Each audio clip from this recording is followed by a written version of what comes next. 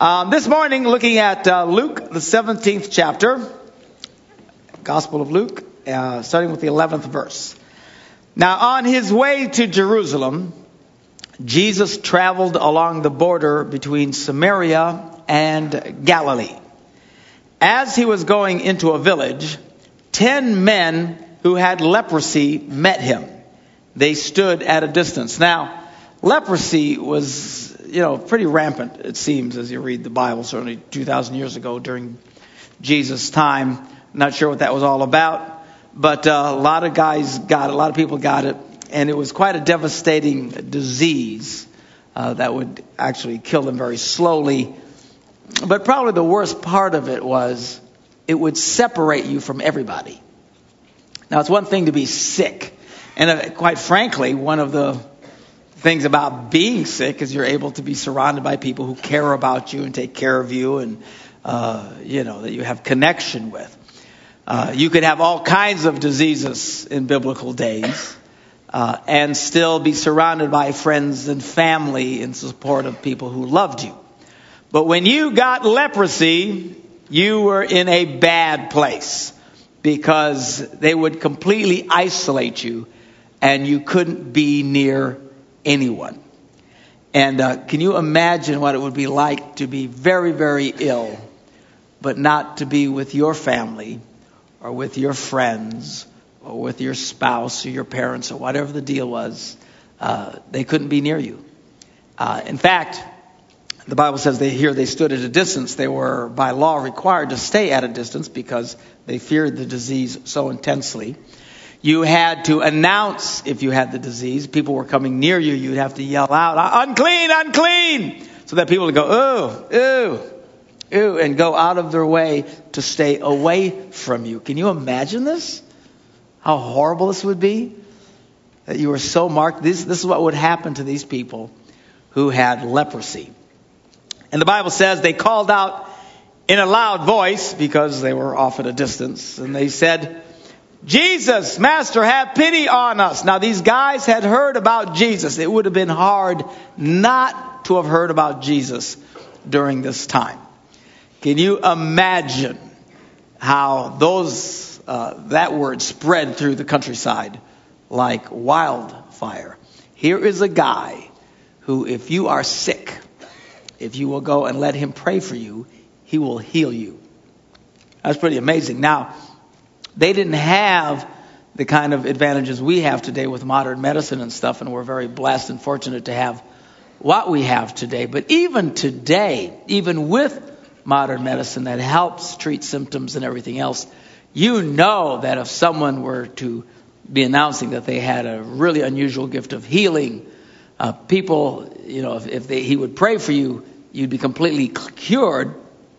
Man, some of you head off today to go near that person and to ask that person to pray for you. The tens of thousands would be seeking out this individual. Well, this is what had happened back then. And it was quite the exercise of faith to do it, because it wasn't like they hopped in their minivans. These people had to walk to get around Jesus. And they went through great effort to be near him because they were so desperate to want to be cured of what was ailing them. They often suffered from things terribly that you and I push through very easily because we have medications to get us through it. They didn't have any of that. So Jesus, he was like the rock star of the time. Tens of thousands, multitudes of people would throng after him. And these guys who had this horrible disease that was separating them from any kind of communication with others. The only guys they could hang with were obviously other guys who had the same disease. So there's 10 guys kind of banding together, or they'd have no one. Heard about Jesus, said, man, let's go check this out. I would, wouldn't you? And they come around, they see Jesus, they got to stay at a distance, and they cry, have mercy on us, have mercy on us. And the Bible says that when Jesus saw them, he says to them, he's got to shout it back, I'm sure, he says, go show yourselves to the priests. Now, we've talked about this several different ways as we've been talking about faith this year, that God often shows up in ways that we least expect, certainly in times we often don't expect. Even Jesus, when he would pray for people, if you actually read it, it's like he did it just a little bit different each time. Well, in this case, he don't even pray for him. You think he'd be a little ticked off. Here we've come all this way, and Jesus, have mercy on us. Here, go see the priest. What? I mean, he's not even praying for him. He's not saying nothing. He's not even promising they were going to be healed. Nothing. Oftentimes, God moves in ways we don't understand or we don't expect. But don't get discouraged. Keep looking. The Bible says, if you will seek for me, you will find me. But you've got to keep looking. Oh, there you are. You can't just give up because God didn't show up when you thought he'd show up, and he didn't do it the way you thought he would do it. Boo-hoo, my life's terrible. All right, you got to stay in a place of faith. So he tells these guys, go show yourselves to the priest. And I said, okay. I mean, what else are they going to do? They got nothing else going for them. So they take off, heading to see the priest. Well, as they go, it says they were cleansed. Now, this is pretty amazing. All of a sudden, they're completely healed. Now, one of them, when he saw that he was healed, came back and he was praising God in a loud voice. It's very loud. Very loud, very loud, very loud. Now, I know people, when it comes to church, get uncomfortable with loud. One of the things that people notice when they first come into a celebration church is they say, you're all very loud. You sing loud. You clap loud. Your preacher's really loud. And you're just very loud. It's inappropriate. Very inappropriate. No. When you come to church, you have to be very, very quiet. You have to be very still. It's like people go to church, it's like God is ticked off, Shh. It's like when you're a teenager and dad's mad. You go in the house, shh. Don't tick him off, man. He's mad. The people that go to church are very quiet. But these celebration churches, they're very loud. Inappropriate to be loud. Shouldn't be loud. Of course, you take these very same people, put them in the green and gold cathedral. Suddenly they get very loud. The very people say, you shouldn't get loud in church. It's inappropriate to show you. I'm just not a very expressive person. I'm very private. Oh, yeah, you big phony. Put you in a Packer game. Yeah! Woo! You get real loud. Hallelujah! Now, I'm not advocating you all start doing the wave while I preach. So I'm not looking for that, but come on. It's okay to be expressive. When you come to church, you should sing. About half of you don't sing. I know, I watch you in the back.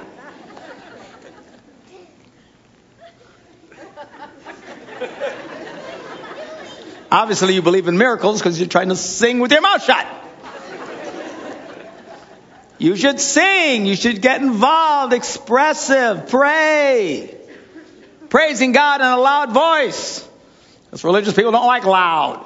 You remember when Jesus was coming into Jerusalem riding on a donkey? And all the people were going, Hosanna! And then the religious leaders come out and go, that's inappropriate. Dude, tell your people to be quiet. They're too loud. They're too loud. See, religious, they don't like loud expressions. But this guy had just been healed of a horrible life-sucking illness. He comes back and he's loud. Thank you, thank you, thank you. And he was expressive. Verse 16, he says he threw himself at Jesus' feet. Thank you, thank you, thank you. And the Bible noticed that he was a Samaritan. Now, we don't really catch that today because this is 2,000 years ago. But in this culture, the Jews, for some reason, had a real problem with the Samaritans. There's all kinds of reasons why, but these were like the scuzzbags of life. The Samaritans were from the wrong side of the street. These are, if you take racism and religious bigotry and economic separations and roll them all into one. You get the picture of how they thought of the Samaritans. They did not like them in any way, shape, or form. So the Bible goes out of its way to point out that this guy who was so thankful and so expressive was one of the creepy people. He was a Samaritan. Ew, ew, ew. He's got cooties. He's not like everybody else. They're from the wrong side of the tracks. But God often uses people and blesses people from the wrong side of the tracks. Hallelujah. If you're here this morning in church at a celebration campus, maybe watching us on TV, and you're thinking, I'm just no good. I feel bad about myself. I'm not holy enough. I'm not good enough. Some of you might still be working off your bender from last night. You know, a lot of people, they don't want to come to church, are afraid they'll be struck by lightning because they haven't been to church for so long. No! If you feel like you don't belong here, welcome to the family. Because that's what God does. He reaches out to the people who are the most unlikely people in the world. Some of you sitting out there, you're some of the most unlikely people in the world should be in church this morning. That's fabulous. God reaches out. Jesus has always reached out to those who are the most unlikely people in the world. That's the beautiful thing about his grace. So this guy's a Samaritan. And Jesus asked the question. He says, hey, weren't all 10 of you cleansed? He knew that they had been. Where are the other 9? Has no one returned to give praise to God except this foreigner? Jesus also acknowledging, hey, he's a Samaritan. And then he said to him, rise and go. Your faith has made you well. You see, Jesus knew who was thankful, not because of what they felt, but because of what they did. I promise you, all 10 of these guys felt thankful. There's no way. It would have been impossible. It's beyond human comprehension that you would have such a debilitating disease that was killing you, making your life miserable, separating you from everybody and everything that you loved, and suddenly it is gone and you are whole and in one piece. It's impossible that they would not have felt very grateful. I'm sure all of them felt fabulous. This is great. This is awesome. I'm so thankful. This is great. But we're not judged on how we feel. We're judged on what we do. It's something that in American culture we just have a hard time comprehending. A lot of people say, well, I meant to do this. Or, oh yeah, I wanted to do it. I forgot. I really wanted to. And they think just because they wanted to, that's all that mattered. We deceive ourselves. We kid ourselves. Trust me, folks. We will all stand before God someday. Everyone. Nobody gets out of this deal. Every one of you, along with me, will all stand before God. And we will all be judged on one thing. What did we do? Not by what you felt. Doesn't matter what you feel. Don't fool yourself and think, well, I wanted to give money. I just forgot my checkbook. Well, I really wanted, I forgot about it. I wanted to go to church, but my jammies felt so comfortable. Doesn't matter what you felt. If anything, we need to, as people of faith, break out of this crazy thinking about feelings. Jesus gave a parable one time. He says, a guy had 2 sons. He came to son number 1, said, son, go work today in my vineyard. Son says, yes. Woo! I love the vineyard. The vineyard's fabulous. Yeah, Pops, I'm going. But he didn't go. Then he came to son number 2. Said, son, go work today in my vineyard. He says, I hate that vineyard. It's got bugs and stuff and creepy people. I hate that place. I'm not going to go. And the Bible says that he went. And Jesus asked the question. It was part of the parable. He said, which one did the will of the Father? You notice he didn't ask which one had the best attitude. And by the way, some of you parents, I know you got teenagers, and I know just the attitude they have. It just takes a teenager, and you start to understand why some creatures eat their young. Because you just want to kill them. They're just, and I know they have the attitude, and you get so upset just relax. Who cares about their stupid attitude? Well, I do. Yeah, you're going to go crazy. It's not about the attitude. Just do it. She says, oh, I don't care. Just do it. You hate me, maybe, but just do it. All right? Just do it. And you teenagers, for the love of heaven, quit going, I'll feel this and feel that. I know your feelings are all going nuts. Just chill out a little bit. Some of you need a swirly, for heaven's sakes. Well, I don't feel like it. You don't live life by, if you live life by how you feel, you're going to be a disaster. Somebody say amen. Amen. You cannot live by how you feel. We don't care about how you feel. Just do it. Goodness, no, he says. Of course you don't want to do it. Who wants to do stuff? So one of the things about being a man, men, we're not real big on feelings. You just got to do what you got to do. I mean, who feels like going to work? I don't want to go to work. I didn't want to come to church today. Oh, you didn't feel it? No. Well, that's terrible. No, it isn't. Because I don't live by how I feel. I live by what I do.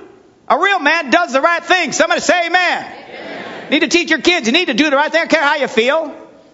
You parents quit freaking out over their attitudes. And you guys quit having such goofy attitudes.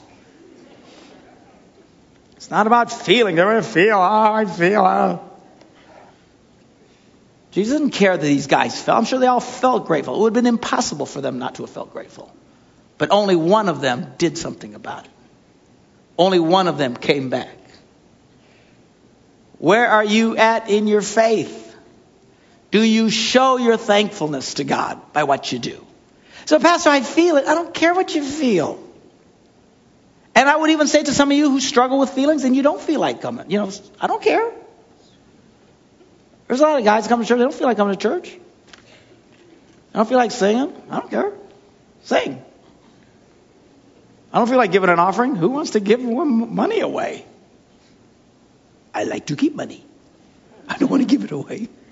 I don't care. Who cares? Quit running. A lot of you just say, well, because I don't feel like it, I'm not going to do it. Stop with who cares? God is not going to get all caught up about how you felt about anything. What he's going to measure is what have you done. Are you faithful?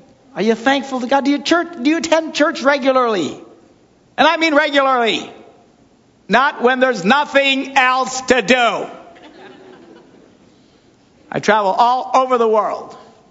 People always ask me, Pastor, how big is your church? I said, it depends on the weather. Don't I always say that?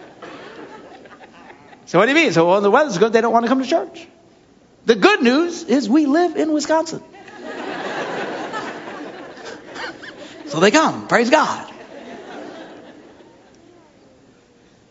And I know a lot of you watch us on TV. We appreciate that you watch us on TV. It's wonderful. Thousands of people watch us on TV. It's gotten to the point I can't misbehave anywhere. Everybody knows who I am. It's really a drag. I was in a Walgreens once. And I had this guy at the counter who was I just wanted to strangle him. Because he was such a dork. And he didn't know what he was doing. It was taking forever to get an answer to something so simple. He's like, la, la, la, la, la, la. I had headed up to him. And I was within 5 seconds of going psycho crazy on this guy. And I had it all rehearsed in my brain. And I walked up to the counter and I'm ready to give him a piece of my mind. When he looks at me and goes, aren't you that preacher on TV? Of course, I go, well, yeah, actually, I am. Big, fat, phony hypocrite. I wanted to kill him 2 seconds earlier. Suddenly, I'm very religious. Yes, I'm the TV guy. Yeah,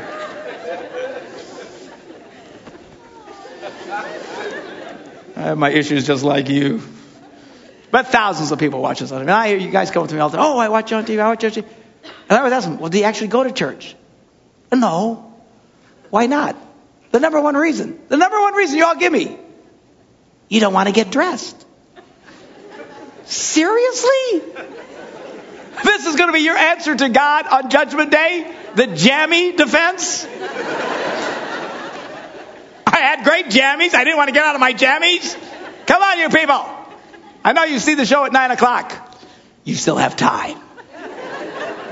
Get off your butt, change your clothes, and go to church. We've got campuses here on the east side, west side, Green Bay, Appleton, Stevens Point. If you're not anywhere near us, go to church somewhere. Just get in your car and drive for 5 minutes. You'll hit something. Sitting on your butt. Oh, I love God. Yeah, I'm sure you feel it. What do? Come on, Americans. We just live in the self-deceived kind. Well, as long as I feel, that's all that matters. No, it doesn't. Those of you who come to church, you get involved. Do you do anything? Say, well, there's nothing I want to do. There's not much anybody wants to do. Have you ever noticed that most serving opportunities in churches are pretty insulting at some level?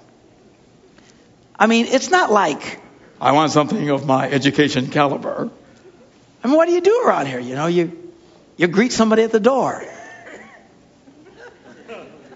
How much education does this take? You know, you hand somebody a communion tray. I mean, at some point, all of it's humiliating. It really is. Serving opportunities. But that we need to be humble. You know, go change poopy diapers in the nursery. That's not exactly what I went to school for. You know what I'm saying? Who cares? Most of what we do is, at some level, humiliating. You serve. It's called serving. Are you serving? Well, there's nothing I want to do. Of course not. None of us want to do it. That's why it's called serving. And not party time. Okay? What do you do? Well, I feel it. I don't care what you feel. What do you do? Are you thankful to God? Show it by what you do.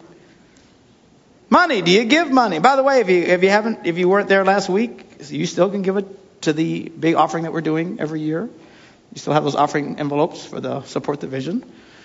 We'll give a couple of weeks for everybody to catch up, and then we'll finally announce how we did. But give. I don't have to give. God knows I'm thankful. Hello. See, that's what the other 9 dudes said. That's what the 9 guys said. Well, I don't have to do it. God knows I'm grateful. Who wouldn't be grateful? Really? You want to line up with the 9 guys? In the Old Testament, they were not only told to say thanks, they were told to demonstrate it by they literally had thank offerings. At times they would take offerings. We're going to take an offering. It's just a thank you God offering. We should do that sometime. Just freak them all out with a special offering. Thank God offering. I wonder how well we do. We need to show it. We need to live our faith out. You know, look for opportunities to serve maybe as a whole family. Take the whole family, go down to Manna for Life or something for a day or an afternoon. Serve food or whatever. So, well, I don't want to do it. Nobody wants to do it. Who wants to do it? Nobody wants to do it. Take your kids down there with them. If nothing else, it'll motivate them to study hard so they don't get in that same situation. Amen. We got to do the right thing. As we read last week in James, the 2nd chapter, what good is it if someone claims to have faith but doesn't do anything, has no deeds? Can such faith save them? Well, in the United States of America, most people would answer yes. He's implying no, it won't. We would say yes, because all that matters is I believe. Do you believe in Jesus? Yes, I believe in Jesus. Oh, I'm going to heaven. That's it. Really? You really think that's what the Bible's teaching? Well, I believe in Jesus. James says the devil believes in Jesus. How's that working out for him? You can't just say, I believe in Jesus. Not enough. You got to live this out. He said, as the body without the spirit is dead, so faith without deeds is dead. We have to actually do it. Thanksgiving's coming Thursday. Let's be thankful people this week. And start with at least saying it. Some of you never even say it. Some of you guys, it wouldn't kill you to look at that wife of yours and just say, thank you for what you do. Thank you. Some of you ladies, it wouldn't kill you to look at the boy and say, thank you for what you do. But go beyond just saying, show it. Do things to show your gratefulness.